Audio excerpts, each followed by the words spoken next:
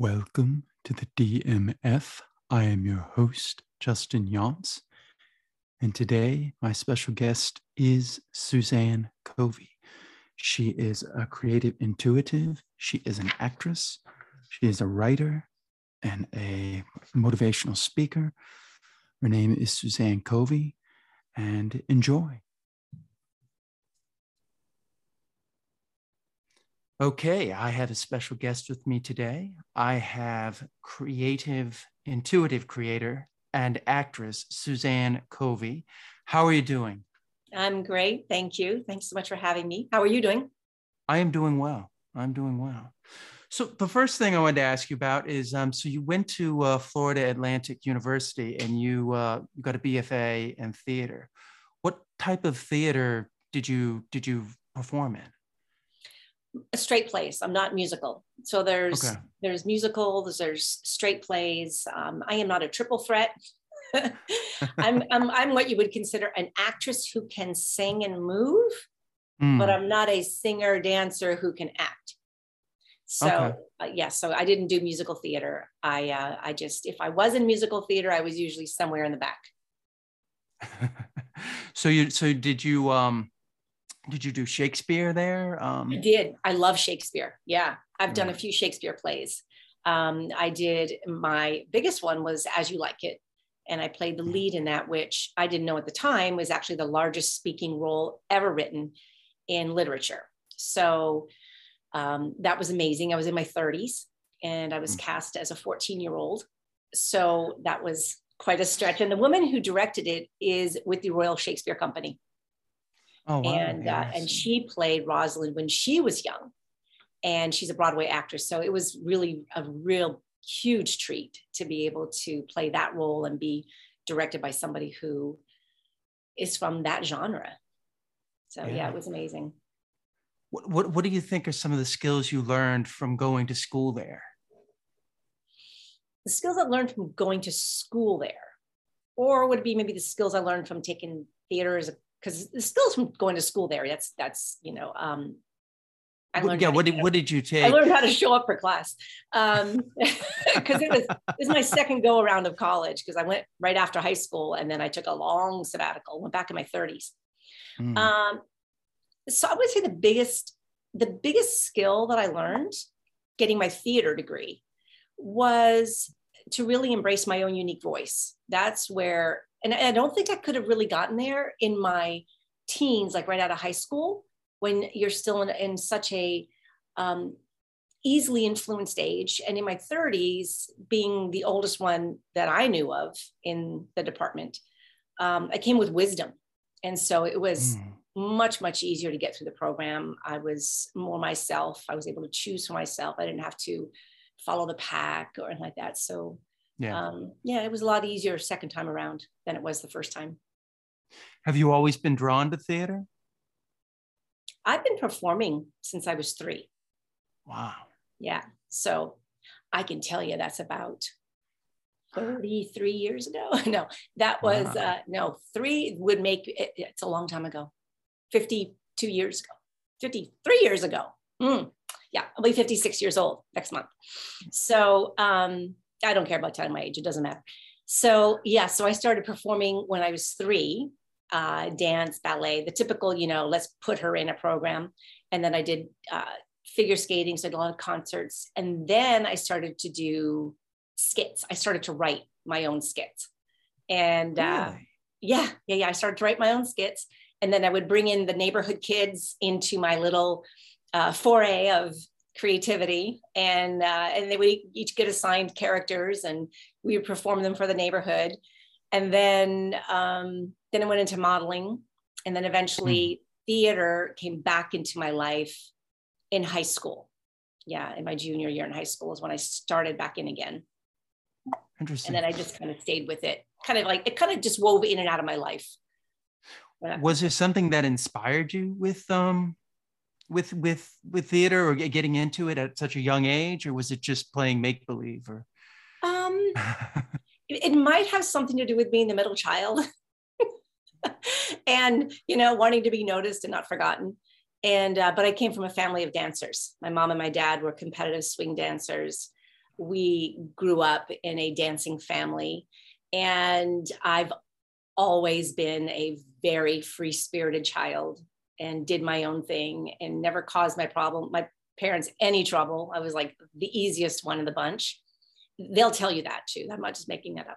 And I'm just always creative, loved storytelling. So there wasn't anything that made me say, go do theater. It was, it was just something I was supposed to do. And it got me attention. So that was probably a big part of why I continued to do it, so that I didn't kind of feel like I blended in with everybody. Yeah. So it was a form of expression. That's cool. Definitely. We moved a lot.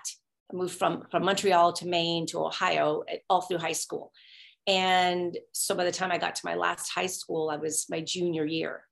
And interesting enough, being very much of an introvert, which a lot of artists are, very much an introvert. Absolutely. And theater gave me an opportunity to be an extrovert without being myself. So it's a very safe place. For me, theater and acting is a very safe place to be vulnerable. And then you get accepted, but you're not being accepted for who you are, you're being accepted for your talents. So there's a bit of a conundrum there. Since you mentioned Canada, do you find coming from Canada to the United States, did that give you a different perspective on acting or theater? Wasn't really into it at that time. No, I think I was really so young. Yeah, I was really, at that moment in my life, I was in emotional survival. I left childhood friends in my in Canada, we don't have junior, senior. So I left them going into my 10th grade. So it was a very emotionally difficult time.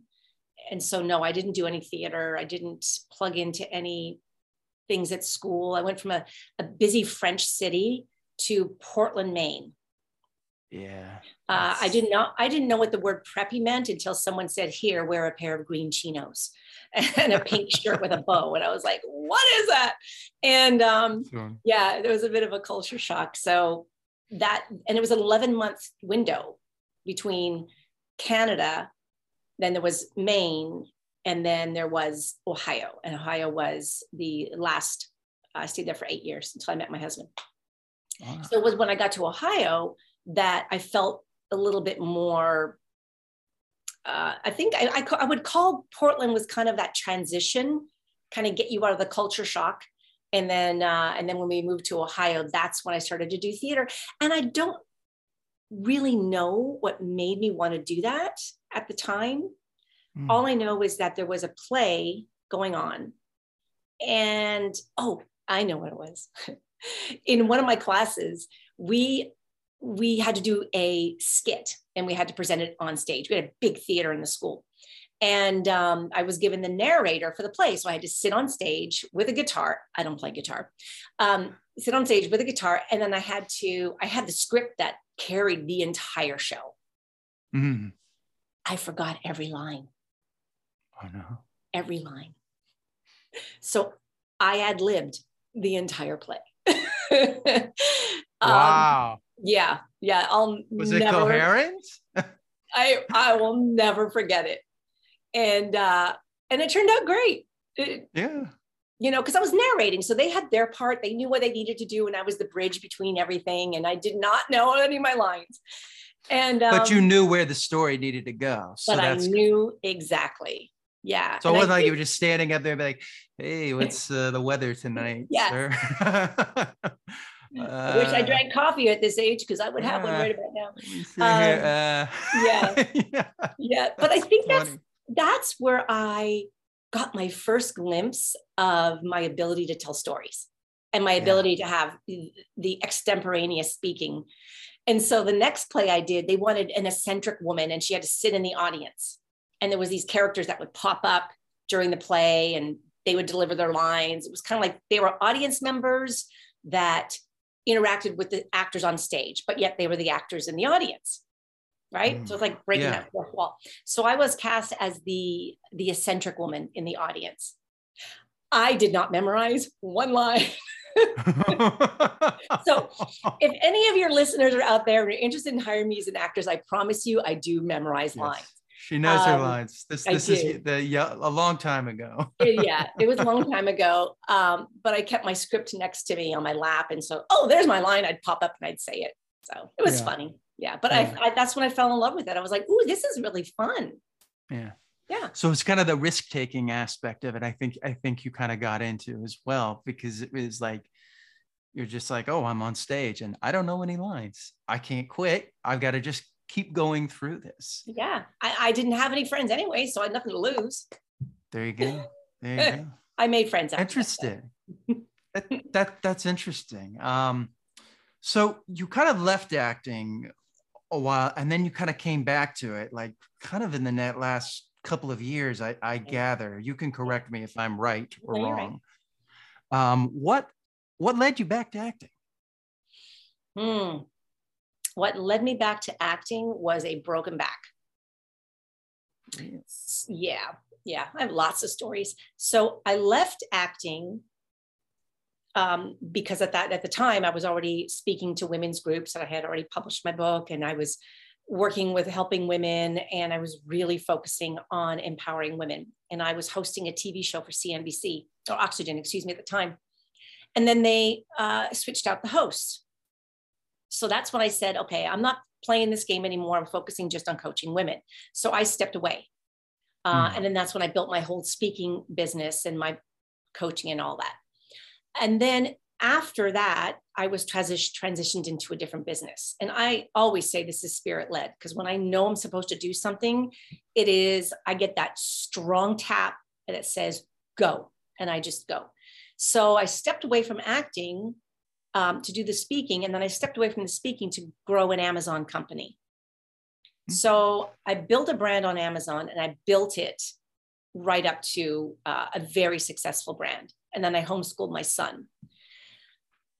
During that transition, I started to lose myself again because I gave myself up to the obligations of life and let go of the obligation I had to myself as a creative being. And I knew that my spirit was slowly dying, working out of a warehouse and just packing things and doing numbers. And there was nothing creative involved at all. There was no spiritual stimulus involved. And we were remodeling our house, which I love how life, if you look at your life, you'll see that you're already being given the symbols for what's occurring in your life. It's all around. At the time, my entire house was being renovated and my husband was traveling a lot. So it was just me and the kids. The foundation of our house was totally redone. Mind you, foundation, which is where we stand. It's where we plant our 2 feet. It's the seat of our soul. Well, mine was being entirely redone. And during that process, I remember being out shopping for granite, and I was done. I said, I'm not doing this anymore. I'm burned out. I'm tired. I don't feel supported. And I called my husband. I said, I'm going to one more granite place, and then I'm done looking. We pick the ones that I've given you, and we're done, and we're moving on. I want my life back. I fell out of the warehouse and I broke my back. It was about 6 feet up, and I went out backwards and fell straight down on my back. And I broke my sacrum, which is the larger bone that, is the seat of your pelvis. Yeah. So I was bedridden for quite some time. And I remember laying in bed thinking, there's got to be more to life than this.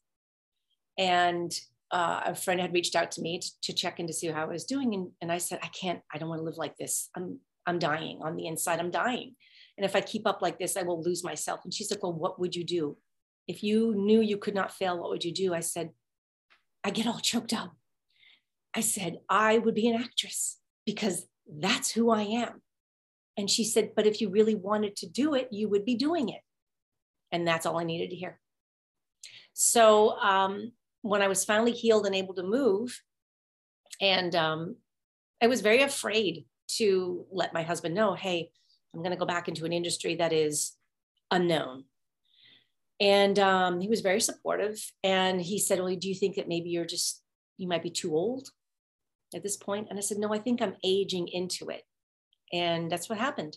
I called my agent. She's like, oh, I'm so glad you're back. And I got back on the horse and worked. And that was right before COVID. Yeah. Yeah. And then I just worked a lot through COVID.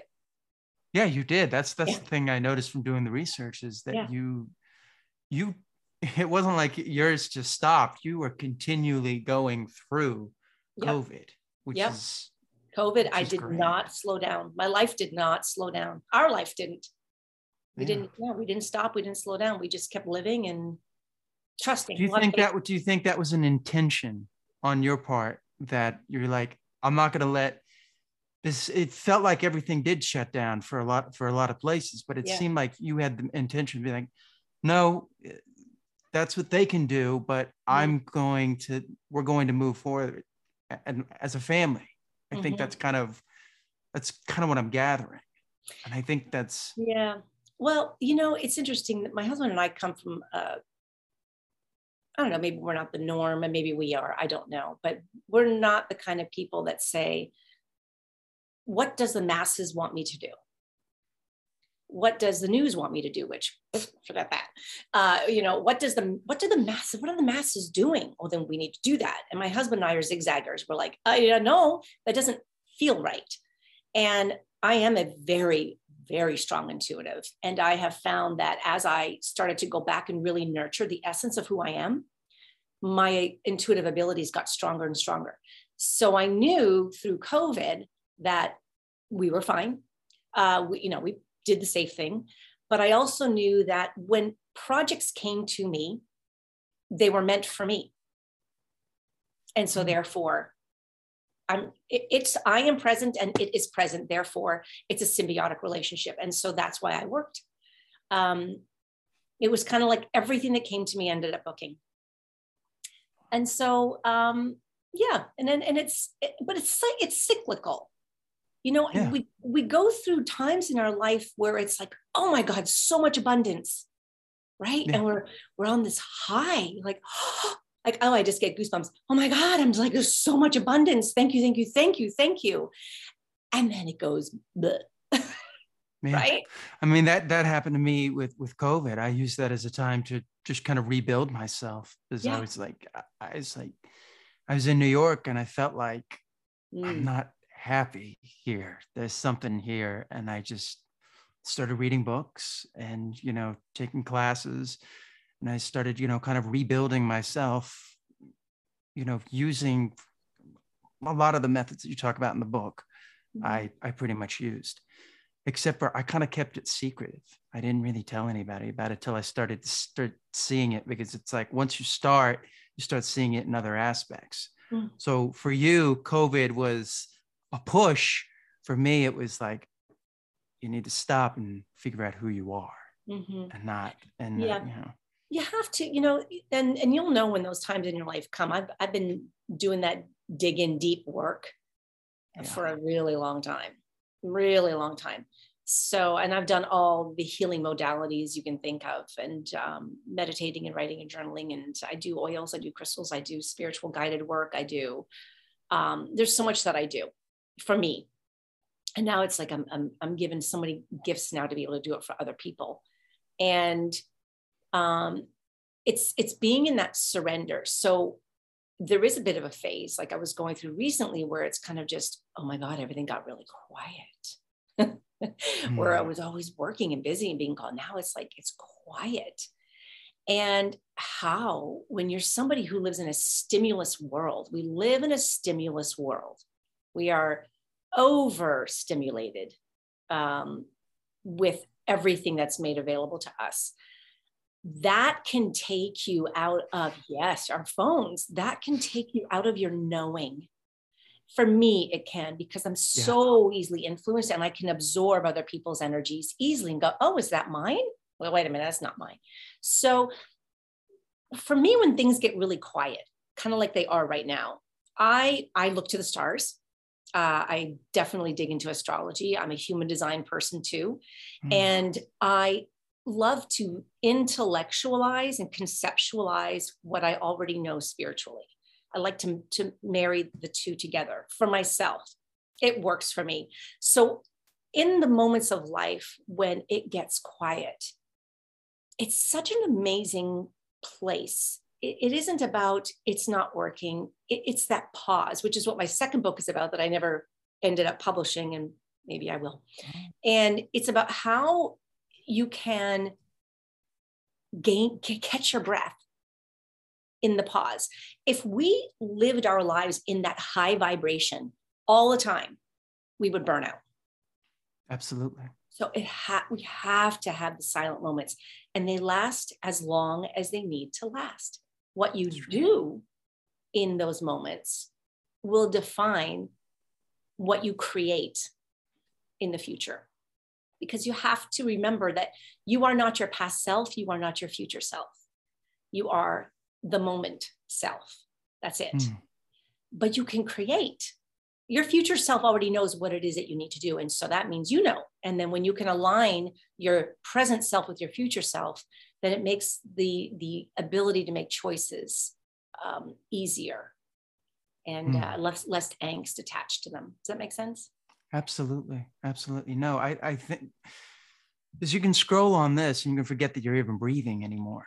Yeah. Yeah. It becomes shallow breathing. I think that's something that I don't think a lot of people realize is it's like you got to get away from this at times. You can't just rely on the phone to do everything. I mean, that's what I like about the Kindle is, I mean, it's books, but like, that's all you really can do with the Kindle is read on it. You know, you can't scroll anything with the phone. If you're reading on the phone, there's all these other temptations. Instagram just be, oh, what's the next thing? Just keep scrolling, keep scrolling, keep scrolling, keep scrolling.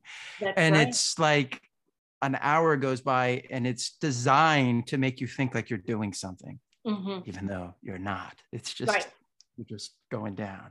And maybe you need that at the time, but I think a lot of people get trapped and just mindless scrolling. And I think the danger too is I'm guilty of it also. And being an actress, it's like, oh, you need to build your Instagram. I'm like, oh, I gotta be on there more. And it's like, discipline comes in then there where you gotta be like, okay, I gotta get in and then gotta get out. Get in, get out, have a plan, right? Which is great. So in this quiet time that anybody might be experiencing, this is a great time to not even make a plan, especially now with the way the energies are. We just had a full moon in Capricorn and we're still in the energy of it. This is a great, great time to ground into what you're letting go and what you're manifesting going forward. It isn't necessarily a time to write and draw out the plan, but it's the time to ground into yourself. Where am I heading and why? Because that's really, I think that's really important. Like, why do I want to be an actor? Well, why? It's selfish, it's self-consuming, it's all, it's shallow, whatever those terminologies might be. For me, I almost needed that time to go, why am I being called to do this? And then when I got it, I went, okay, I can do that. So, but you gotta be okay with whatever that why is to show up in many ways. Like what we're doing right now is a part of my why. Yeah. It's not acting, but it's still a part of my why. Absolutely. Absolutely. All right, transitioning a little bit here. So we could talk about this all day because I love this. Tell me about the preparation for Conspiracy America when you did that. Yeah. So interesting. The gentleman, Johnston Blakely, he's a private investigator.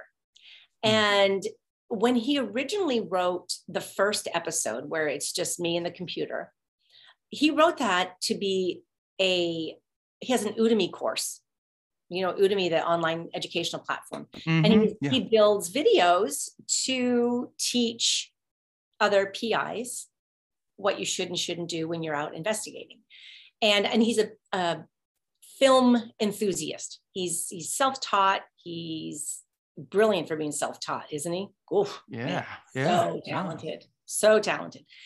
And so when he got my name. Well, he saw me acting in a play, so he knew that I had the chops. And then another friend of mine said to him, oh, you need to hire Suzanne for this. So I auditioned. He booked me as that lead character. So the preparation part, it was only meant to be one small 6-minute video. Wow. That was it. And as we started working on the character, I was like, ooh, what about this? Ooh, what if we had her do that? And what if she was like a drinker and a smoker because she's raspy, and she's out there and she's rough around the edges and she's lost her life and whatever. He's like, oh, I love that. So we developed the character, gave her more of that substance. And then when we were in the midst of filming, we started talking about, oh, it'd be great if this happened and great if that happened. Well, then he ended up writing 3 episodes and brought in other characters. And he's probably going to do more, because I've already told him, I said, oh my God, you should do more. Oh yeah. I'm going to convince him to do more, because Jackie has so much more stuff she needs to discover. And so the preparation was kind of one of those create as you go, very much like what I said about just being on stage and saying, what do I want to say? And that, to me, that's my creative gift, is just I get these massive inspired thoughts and I run with them. So that's how we did Conspiracy Theory. Really? That's interesting. So it started off as a 6-minute video and it expanded to 3 episodes. Yeah, and there were actually a lot of scenes that were improvised in that film. I felt that. I was wondering about that. Yeah. Wow, that's cool. Tears of Guilt is another interesting film. Tell me a little bit about that. That's another really interesting. So many interesting stories. And thank you for inviting me to talk about them, because they're pretty cool. Yeah. So that one, Sunday afternoon, bored. I had nothing going on. It was last summer. And I was like, oh, I just want to be acting in something. What am I going to do? And then I call them my guides, because that's what they do. They go to Facebook. I was like, really? Okay. So I went to Facebook and go to this page. I was like, I don't even know what page that is, but I'll type it in. I just heard these words. I typed it in a search. This page opened up and I went, oh, this is like a looking for actors page in Florida. I went, oh, okay, like. And then as soon as I liked it and got on the page, there was looking for an actor, 30-something Black male who is in prison for on death row for murdering a Black boy. And I went, I can play that role. I'm a 30-something year old Black male. And so I reached out to him and I said, hey, I know you're looking for a 30-something Black male, but it would be far more interesting if you had an everyday looking white woman be the one in prison, because the other choice you're making is typical. Wow. And that's great that you're willing to go and say. And he goes, do you have a demo? And I said, sure. Popped it into Facebook and he said, you're booked. I'm rewriting the script. And I went, cool. He goes, can you film next weekend? I went, sure. So we filmed it within a couple of hours. And within the next 2 weeks, we won an award with the Cannes Film Festival. Yeah. Wow. Yeah.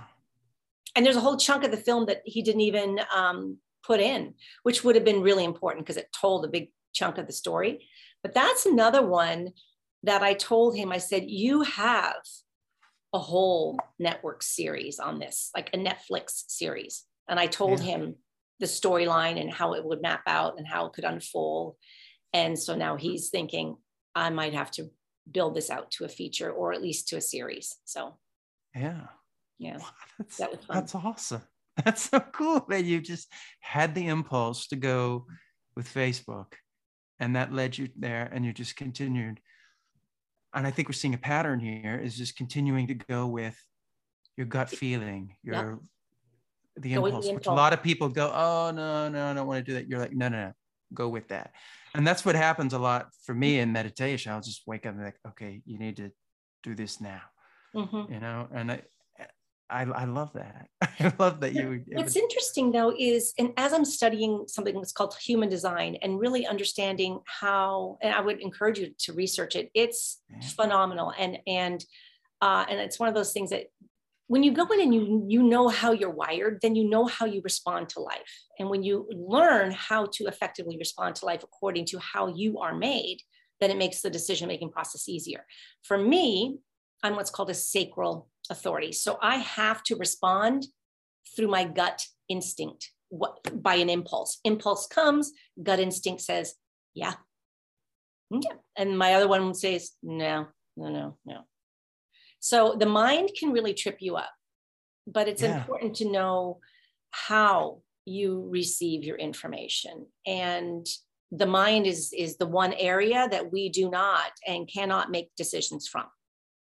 Yeah, subconsciously. I mean, a lot of it's coming, that's why they say impress what you kind of want before you go to bed, so that that's the last image you're seeing, and then reproduce it again once you get up. As opposed to just going to the phone and, scrolling mindlessly. Which we're guilty. A lot of people's guilty of too, and your emotional aspect as well. So I have to even try to pull that out of it, because I know I really have to go by gut instinct. And the more I trust that, the more fine-tuned my life has become, and much more peaceful. Now you said the human design. Is this a book? No, it is, and I'm still new into it, meaning I've only been working and researching and working for the past few years, and that's still really new in that world. It was a downloaded system given to a gentleman by the name of Ra, and it was downloaded to him, and he wrote these amazing books that people now over, I think it was in 82 or 84, maybe, I think is when it was downloaded to him. And there's a whole world out there of it to understand it and embrace. And it has a lot to do with, it's all mathematical. It's numbers, it's mathematical. It is connected to the cosmos in terms of the energies of the planets. However, it's not astrology. It kind of combines, I wish I could articulate it better than that. I just encourage you to look at it, because once I've studied myself more, I was able to really let go of old programs that my mind told me it's what you should and should not do, because the mind will mess you up. And it's allowed me to really, like I said, fine tune my processes for making decisions. And then also help direct my kids as well. And my husband. Got to direct that one too. So is there an author you would suggest to start with, or just look up the human design? There's no author. You only have to look up human design. Human design, not no article. Just human design. You see, there's HD human design. There's nothing else out there. There are the gene keys, which is written by another individual, but you can go mybodygraph.com and you can put in the information, and then you just go down the rabbit hole. I noticed the gene keys. I wrote that down when I was going through your Facebook, and I saw the gene key, and I was going to ask you about that. It is. So I'm a researchaholic. I research. Yeah, I see that. Oh, I love that. I'm a research junkie. So, I love it. I love it. And once I got my hands on that, I just went down the rabbit hole. And what's interesting with that is knowing my design and my astrology and everything else that I already know intuitively, sort of putting those pieces together. And I was able to absolutely own my why. Remember when I said that when you can really embrace your why? Yeah. Your book, you talk about it. Yes. When you know why you do something, not how. We are such a how society. How do I do this? How do I create my goals? How do I manifest? How? Stop. You just have to know why. Just know the why and the what, and have that image, and stick with it, and not trust the process, which is the hardest thing to do, because it's just like, well, touch. It's like, what if it's not working? It's like, no, stop that. No, that's fear. Hey, that's fear. You can't do that. You can't do that. But we still because then you're just Yeah, but we still have to plan, right? So it's like people say, you've probably heard this too. Just know your why and let the how take care of itself. Yes. Yeah, but it's not really exactly true, because you have to know your why. That's first and foremost. Your how does take care of itself, but you have to take care of it by inspired action. So there is the how, which is our old-fashioned way of what are my SMART goals, right? What are the reasonable things? Yeah, the goals that, they're smart, they're simple, all those different things. Base my life on a goal and a task list. And for some people that works great. For me, it does not. And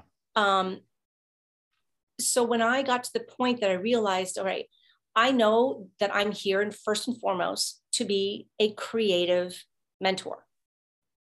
That's what I'm here to do. I'm here to tell stories, and I'm here to use my storytelling to inspire others to take action and to align themselves in life, whether it's through theaters, plays, films, TV, podcasts, whatever it might be. Which is why I never go with a set plan. Even my keynote speeches were never written. They were always channeled. But it is, and I probably went off a tangent here. So when you can get very clear on that, oh, that's right, your why, and then you say, okay, I know why I'm doing it. Now let me wait for the inspired action to move forward. That's your how. That's your how. Now, if you want to do a podcast, there's a how, right? You get a book, you learn what you need to do. There's a certain things that you need to act upon in order to make this happen. That's how you do it. But what that how looks like is every step is going to be different for you as it will be for somebody else. You have a roadmap, but how you take that roadmap is going to be different based on your intuition. Yeah, absolutely. Absolutely. I love that word though, inspired action. I haven't heard it put in that terms. Look for the inspired action is the how. Mm-hmm. That's a unique way of looking at it. I want to talk to you about personal training and some of the other stuff, but I wanted to finish with talk a little bit about the book, Ignite Your Life, which I read. The thing that I wrote down as I was reading it, as I went, brave. I thought it was very brave for you to take all this stuff and really be honest. I mean, even with, we're going to talk about personal training a little bit, but, mistakes and things that were happening and the loss of the spirit, which you have already talked about, is how you felt your spirit was dying in some ways. And it seems like you have always throughout life found when that was starting to happen and pull yourself out of it. Yeah. Whether it was, I mean, you talk about the loss of a child. I mean, and how hard that was to just, I can't even imagine what that is like, but you're very honest in the book. And I thought that was, and you talk in the book, you're like, I may not be as good as some of the other writers and everything. And I'm just sitting there going, no, you're just as good as any of the writers I've read on this. Because I there's something, you even talk about how you look at, a higher power. You said, look, you don't have to see God, but, having faith in something higher than yourself, whether it's the process, it's just so you can surrender control. But talk a little bit about, what that was, because you also talk about in the book that there was a fire where you lost all the, there was a break-in. Why did I write fire? Break-in. You had a break-in. Burglary. And you lost everything. And your husband had been telling you to back it up. And you're like, that's the way of telling me, okay, I need to, back it up. Yeah. So that was part of the book already. And you kind of had to start from ground zero, which So when I wrote that book, which is part of the second book that I wrote that I haven't published, so it keeps coming up. So I think I'm supposed to do that.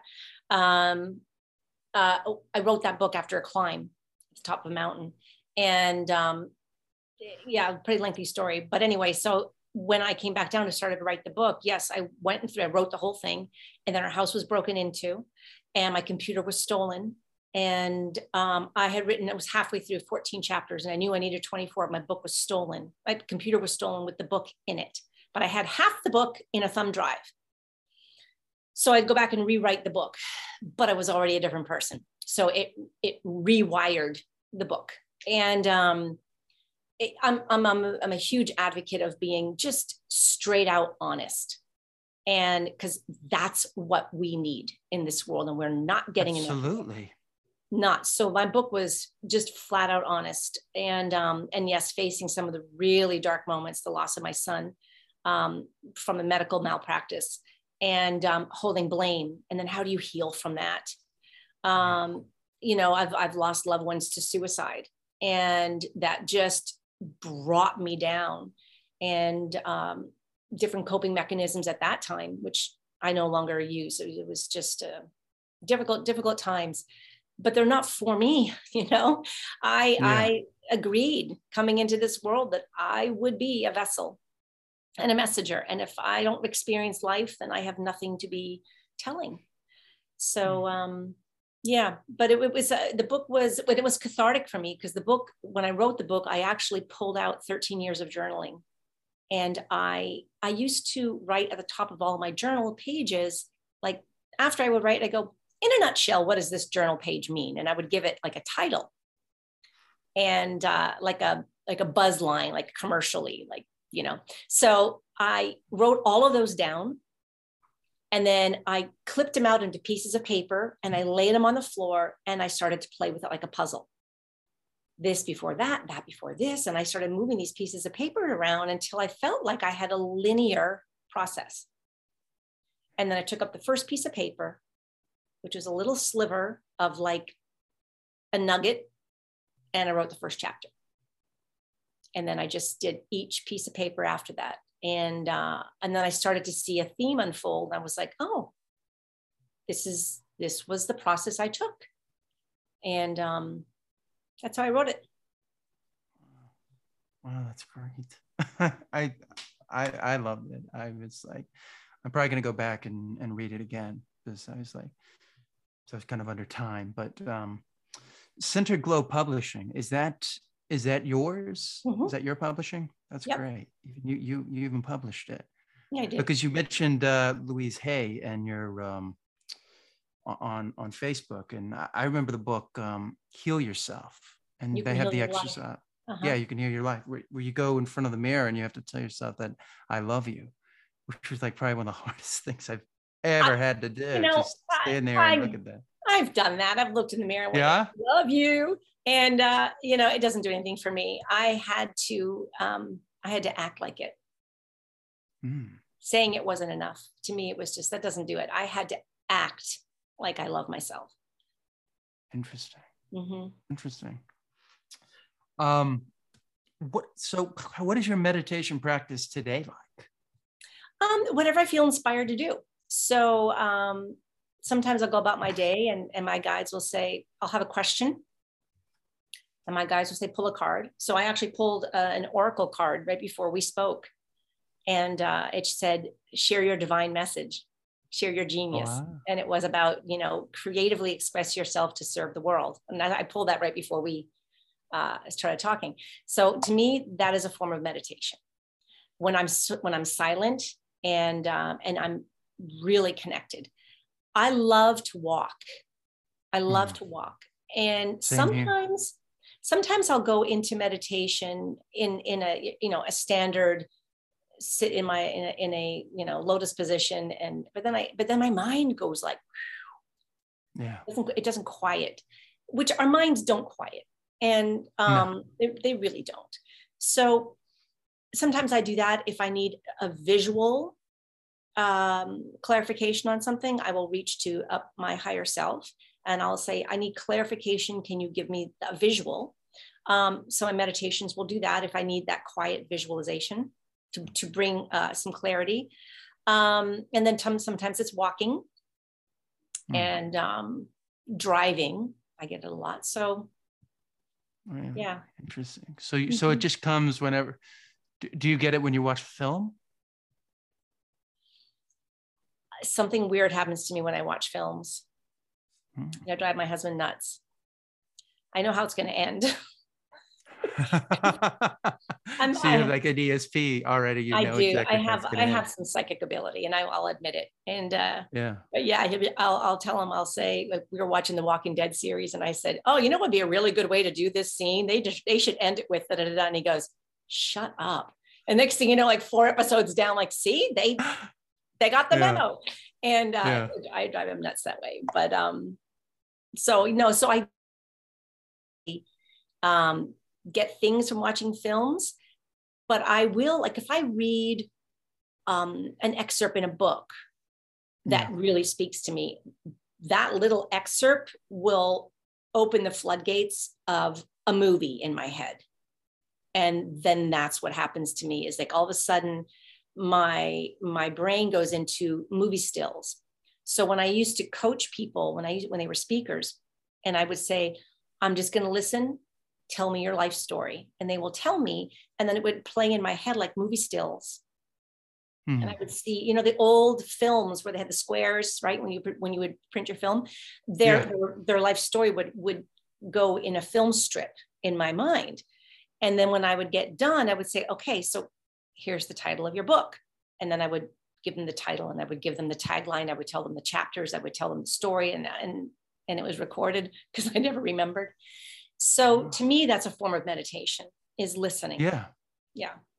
It comes in so many different ways. So I don't do your standard. Sometimes I use my oils or a crystal when I feel called that I just need that real still time. Probably after our call, because it's been so stimulating. So I'll probably go and sit and in gratitude and, get quiet. So yeah, it's kind of how I do it. They say when with crystals that you should pick the crystal that just speaks to you. Is that true? Well, so I work with a spiritual mentor. She's amazing. And she is really, I think we should all have a coach or a mentor for most every area of our life. And since we are spiritual beings living a human existence, to me, having a spiritual mentor is a no-brainer. But not everybody believes in that. And that's totally good, right? We're all here on different planes and different experiences. So she is brilliant when it comes to crystals. And she will say, this stone is good for this stone is good for that. And if it really resonates, like, oh yeah, I'll go and get it. But there's been times when I would go to get it and then I would not be able to find it, but then something else would be calling to me. And then I usually go that route. So I don't necessarily walk in a store and go, what am I feeling? Yeah. Only when I feel, called to do it. Yeah. Interesting. That's fascinating. All right. Switching up a little bit here. I want to talk a little bit about, because you did personal training and you talk in the book about how, you felt you made mistakes there when you were kind of not really with them. Yeah. You had to be, you felt like if you were with them, emotionally in some ways, spiritually, they would continue to progress. But once you kind of just divorce yourself, kind of just did like the 9-to-5 thing, but it's like you had to be can you talk a little bit more about that? I mean, what I found, what happened in when I was a personal trainer, this was like way before I really, really dug into my own spiritual growth. I was one of those, and it's still a part of my personality now, which is I want you to succeed so much that I will hold your hand until you do that, until it happens. I will hold your hand and I'll do it with you. So let's do the sit-ups together. Let's do everything together. And that's a great way to stay in shape, when you work out with your clients all day. But then what I found was that on the days I didn't do it, they would not do it for themselves. So they didn't put on their own oxygen mask because I was feeding it to them. And then what happened was I started to own their failures. Like, well, if you're not, how come the scale's not coming down? You should be, we're doing all this work. It's not happening. It's not happening. And then I thought, wait a minute, because you're doing the work, you're carrying the load, you're carrying the emotional baggage, you're carrying, I had clients that would come in and not even dress to work out. They would just want to sit and talk. I'm like, I'm not a therapist. Yeah. But that's when I thought, okay, I crossed the line from being hired to get them fit to being their mother. And it was an eye-opener for me, because I said, okay, that's not serving them. And then I just kind of brought that back to my home life when it came to raising my kids, which is, wait a minute, I'm your mom, but I'm not your mom do it all. And yeah, it was a big lesson. So when I pulled back from my clients in that aspect, yeah, some of them just went away because they got so accustomed to being a certain way. And that's something too important to learn with life. You know, if you have always been a certain way with people, they expect it. But if you start to grow and you develop and you nurture yourself in your way that is important for you and your spirit, you're going to lose people, because you're not going to be who they needed in their life anymore. You're changing. Yeah. So it's so important, especially from when I was a trainer, that when I pulled away, and those clients went away, I even left that gym because it no longer resonated. I went to a different gym, and I held a different position, and my clients had great results. And then I eventually realized, you know, teaching somebody how to count to 10 3 times in a row to do a set, there was just, it's like, how many more times do I count to 10 in a day? This isn't really making anybody's life any better. And that's when I went into coaching. That's where you wanted to really get into the head. Wanted to get into the head. Them, the reasons why they're the way they are. Yeah. Well, I used fitness personally because I had a nervous breakdown. And that was after a loss of my son that I just never took the time to heal. And eventually stuffing all those emotions, they get stuffed, but they got to come out. And so I ended up having a breakdown. And then I used fitness as a way to strengthen myself, my mind, and love myself. Yeah.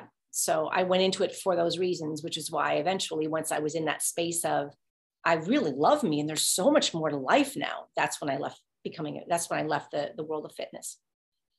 Interesting. Now you also did stand up and improv. I mean, you've done so much. I've done so much, haven't I? Talk a little bit about that. I mean, stand up is like sometimes I feel like I'm not doing enough. Yeah, I did a stand up right before they did the lockdown, COVID lockdown.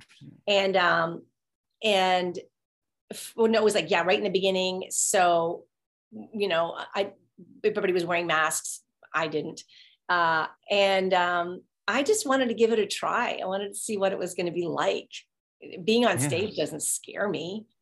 If anything, you know, it's like getting me to shut up is the challenge. And it was really hard. Yeah. It was hard and scary and fun. And I had huge laughs and I had a big audience.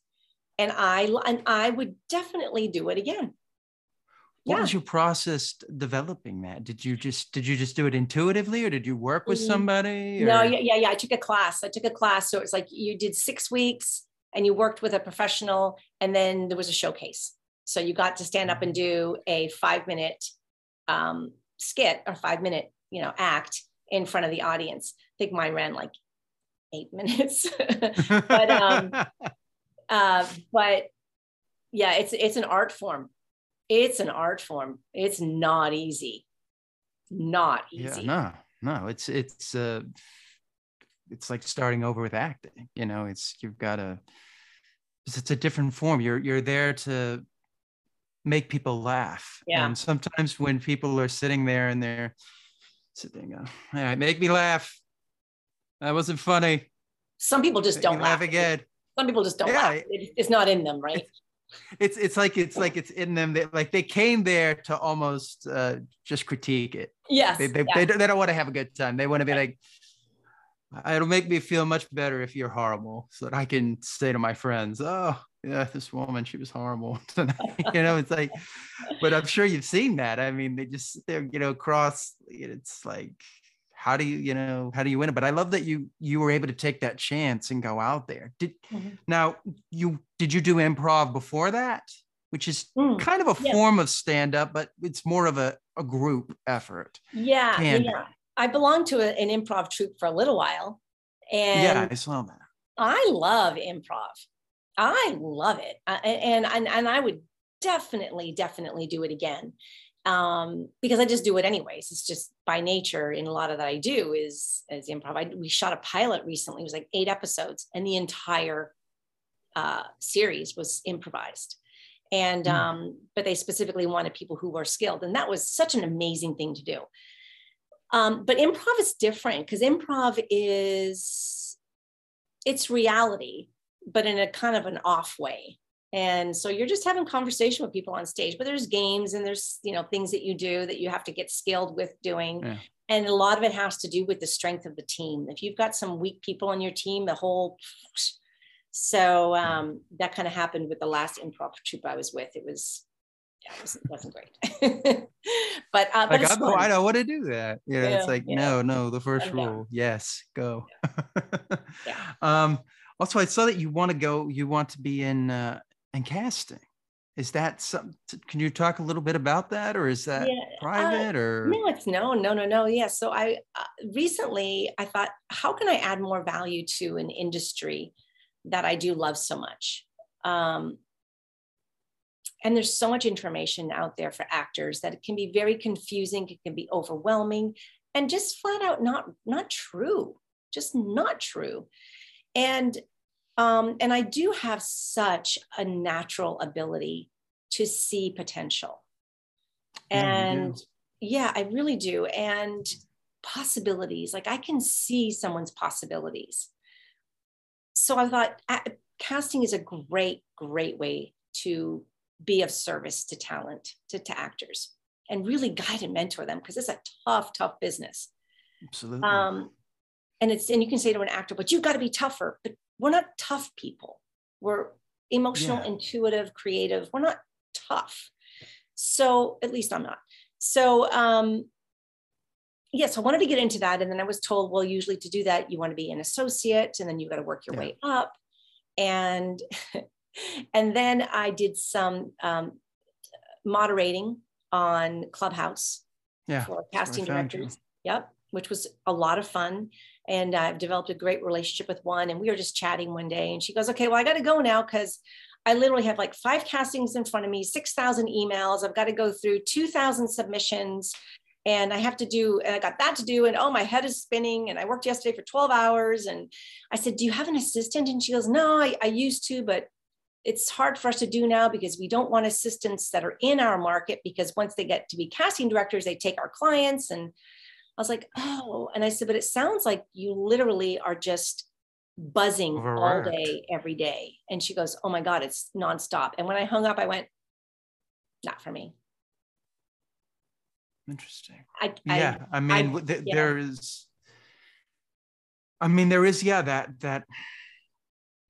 that push and pull that almost has become corporatized in some ways. Because if you look at, I have a book around here called The End of Acting, where they talk about, like, back in the, the 70s, it wasn't uncommon for a casting director to talk with you before you did the scene. And now it's just in and out, in and out, in and out. It's not even that anymore. There is no more in out. This is, what you see is my studio. This is my studio. I've got a backdrop. I've got 2 lights. I've got my ring light. And then all over the left, I have my desk, my computer. And what I do is I do my auditions on a tape. Not this, I don't do it on Zoom. I do it on a camera with a reader that could be in the room or might not be. That could be on Zoom, and you could hear the voice. And then after the audition's done, then I take it to my computer, and then I have to edit it and clip it and upload it. That's the new casting world. There is no more casting director, let me give you feedback and redirect. There's so much more now on an actor's plate that it can be even more disempowering. because you get no feedback. So yes, it is an end to the acting world as it used to be. But it's also a whole new amazing world that now there's no more boundaries. There's no barriers and there's no boundaries. So an actor can now be their own creative genius and write their own product and film their own stuff. And now a casting director out in LA that would probably never give me a moment's look because I'm other coast, now through my agent can be like, yeah, we'll read her. Oh, perfect, great, we'll fly her in. It never used to be that way. So it's changed the way. Now you don't have to be in LA and New York anymore. You can be anywhere. And of course, now they got the whole COVID thing in as well. So it puts another glitch in the process. So, but the nice thing is there's such a huge streaming world out there. And so Tubi, conspiracy theory is a good example. I mean, it's on Tubi and it's a streaming platform. So, you know, that's a guy that had an idea for a series and filmed it, did amazing. Tubi picked it up. You know, if he keeps pitching it, he could get it on. So the world, we have more opportunities to us now. Now you just have to be more creative. Yeah, absolutely. Because as you talk, you've got something coming out on Paramount Plus, and you know, the thing is, we don't have to worry about the times anymore, or when to watch things. It's just like whenever. You decide when you want to watch stuff. You know, and do you think casting directors will do more of like a Zoom thing where they can be in the room in some ways, like what we're doing right now, or do you think it's just not at that ability yet? Well, the casting directors really, from what I've talked to, really like it this way right now. I mean, they miss being in front of actors, but they also want to be safe because there's a lot of them that are still scared. And then that's fine, you know, to each their own. But it does give them this new way of doing the business, gives them the opportunity to see a lot of new talent rather than just the same old people in their network. So I don't think they want to go back to the old way. That being said, we don't get this back and forth anymore unless you get a callback. But now production moves so incredibly fast that many times actors aren't even getting a callback. They book you right from your tape. So unless it's one of the bigger roles, leading roles, even on some of those leading roles, like the one that's coming out on Paramount, Our Take on Love, it's like a Lifetime movie. I had one of the lead supporting roles, but there was no callback. It was just, you submit, they go, yep, she's great. She's what we want. You're booked. So there isn't any more of this interaction with the casting director. It's not that common anymore. And unless you get to the high levels like network TV, and you get a big role on network TV, like series regular, you know, starring role, you'll probably get callback for sure. But some of the smaller parts, not anymore. Not that I've seen. But then you're going to be also dealing with, you know, the producers are going to be in there, the director, you know, it's not just going to be, you know, like you said, the casting director. No. So that's interesting. Okay, cool. This has been lovely. I've really enjoyed talking with you. So now I'm just going to go through some, you know, basic questions. These are simple stuff. What are you reading right now? Oh, I am reading a book with, wish I had it sitting next to me. It's great. I just started. It is with Dr. Dispenza, and it is your supernatural, unleashing. Becoming supernatural? Supernatural, yeah. Yes, that's a great, that's the meditation I do, is his meditations. Yeah. And they're, you know, it's a chore because you're sitting there for like 45 minutes doing that. But I'm like, I set a goal. I said, okay, I'm going to stick with like 30 days. And like, even if I fall asleep during it, you know, I'm like, I'm just going to make myself do it. Yeah. And now I'm starting to enjoy it more because I'm starting to just like get used to it and just kind of feel into it. As opposed to where I would before, I'd be like, Okay, what's going on? All right, this is boring. What am I doing TikTok, here? TikTok, TikTok. Yeah, it's like 45 minutes. How long has that been? Oh, 10? Yeah. Yeah. That's a great book. I'm Yeah. so glad you this. That's funny. I was going to recommend that book to you, I and love it. you're already reading it. Yep. Do you prefer to use Kindle or regular books? I love regular books. Yeah. Yeah. I started doing some audibles for some books that I don't need to, for just like information. Like I'm listening to a book by a well-known screenwriter and on the art of storytelling. And so that kind of stuff, I just listen in my car on Audible. The books that are spiritual nature, like this one, no, this is one that I want to read it. If I get through 2 pages today, I get through 2 pages because I like to absorb. So, and I like to write in my books, and obviously because I wrote a book like that. I just charged up my Kindle the other day for the first time in like 4 years. Yeah. So I turned it off because I play too much Candy Crush. It's a distraction. So wait, you could play games on the Kindle? Yes, Candy. Don't download Candy Crush. She'll never get off. Yes, I have like nothing on there except for books. It's like, so like my brain is like kind of triggered where it's like, it goes right to, it's like, okay, it's time to read now when you pick it up, thing. I do read a book called The Palladians, which was a channeled book by the Palladian. An individual downloaded and was channeling the Palladians. So I read that book. Oof. That's a book that I started reading years ago. And then I was like, not me, but now I'm back in it again. I was like, whoa, it's so good. Very, very good. That's on my Kindle. That's cool. That's cool. Do you have a beginning of the day routine? Coffee. That's great.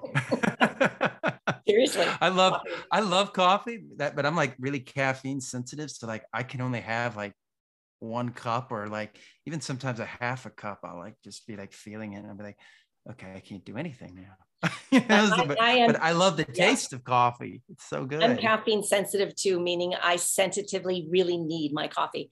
But I have my coffee. Sometimes in the morning, I try to remember to do a quick check-in, energetic check-in. And then some mornings, depending on how bad I slept the night before because of my cats, I just wake up and think coffee. But then I always go to my spiritual mentor does a daily video of the energies of the day. So I will go and listen to her to start my day. Do you mind giving the name of your spiritual mentor? Yeah, her name is Tamara Jean. You can find her on Instagram. And she's a very powerful channel. She's a beautiful woman. And Tamara Jean, TAMARAJEAN. You can find her on Instagram.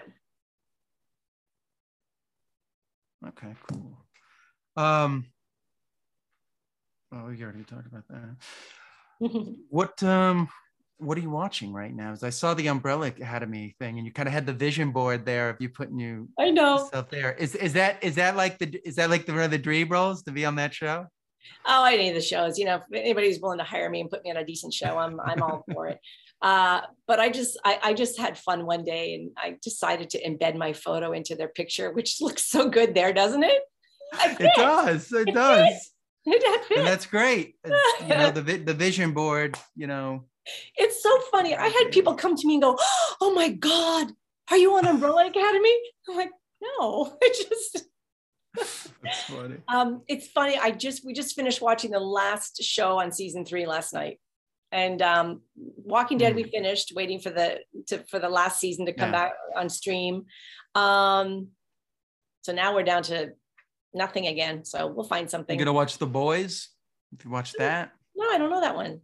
Which is it's kind of violent, but it really takes a look at like superhero culture as if they were here in real life, where it's really just looking at celebrity culture and how they'll just cover everything up and just like the worst human beings you'd want to be superheroes, where like I really don't want to save that person because there's no cameras around, so let's let's just move on to the next, like back those kind of people. Yeah. And then you have people who like really dislike them. So it's got a Boys. lot of different themes. The Boys. Yeah. Yeah, I'll take a look at it. It's Where's on that on? Amazon. Amazon? It's on Amazon Prime. Yeah. Okay. Yeah, I'll check it out. You should look at it. I mean, it is violent. I'm going to warn you there. I don't want you to come back and say. I mean, okay, watch good. Ozark, Walking Dead. I mean, Walking Dead to me is not even violent anymore because it's just kind of after a while it was just.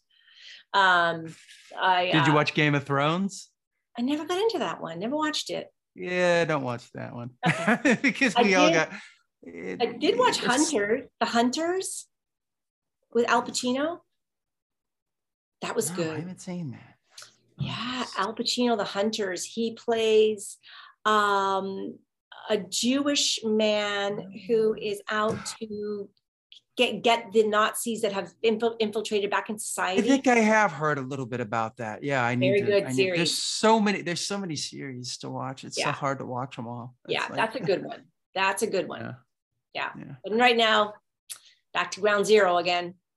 Any films? Do you like to go to the theater to watch movies? I do, but my husband doesn't really like to go to the movie theaters because he doesn't want to just sit there in quiet and not be able to like converse by the movie. I don't know. So that's me. I'm like, it's like a church when I go see a movie. I'm just like, I don't speak. I almost don't even breathe. I'm just like having a spiritual journey. Yeah, when I'm doing it. Yeah. we did take our daughter to see the new Minion movie the other night. Oh yeah, did she like that? Yeah, I mean she's gonna be 13, so it was just a reason for us to all get out of the house. It was okay. It was a Minion movie. Yeah, it's not gonna be much, Yeah. Sound like what they did with Lightyear, where they pretty much turned off their audience with that. Yeah. But yes, this was wonderful. Thank you so much for doing this. That was a great conversation. I enjoyed it. Yeah, I did too. How can people reach you? You can get me on Instagram. Yep. If any of your listeners are in the industry and want to talk about collaboration on projects, you can DM me on Instagram. I have a website, SuzanneKovi.com. That's really the best place to be on Instagram. All right. Well, thank you. Yeah.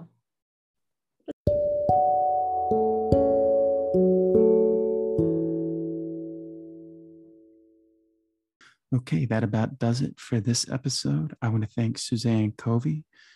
You can find her at www.suzannekovi.com. Also check her out on Instagram and Facebook, Suzanne Kovi. I want to thank her for doing this. And also check out her show on Tubi, Conspiracy Theory, and check out her book, Ignite Your Life, on Amazon. I want to thank her personally for coming on. I learned a lot. And as always, you can find me at Justin Yachts. And I will see you next time on the DMF.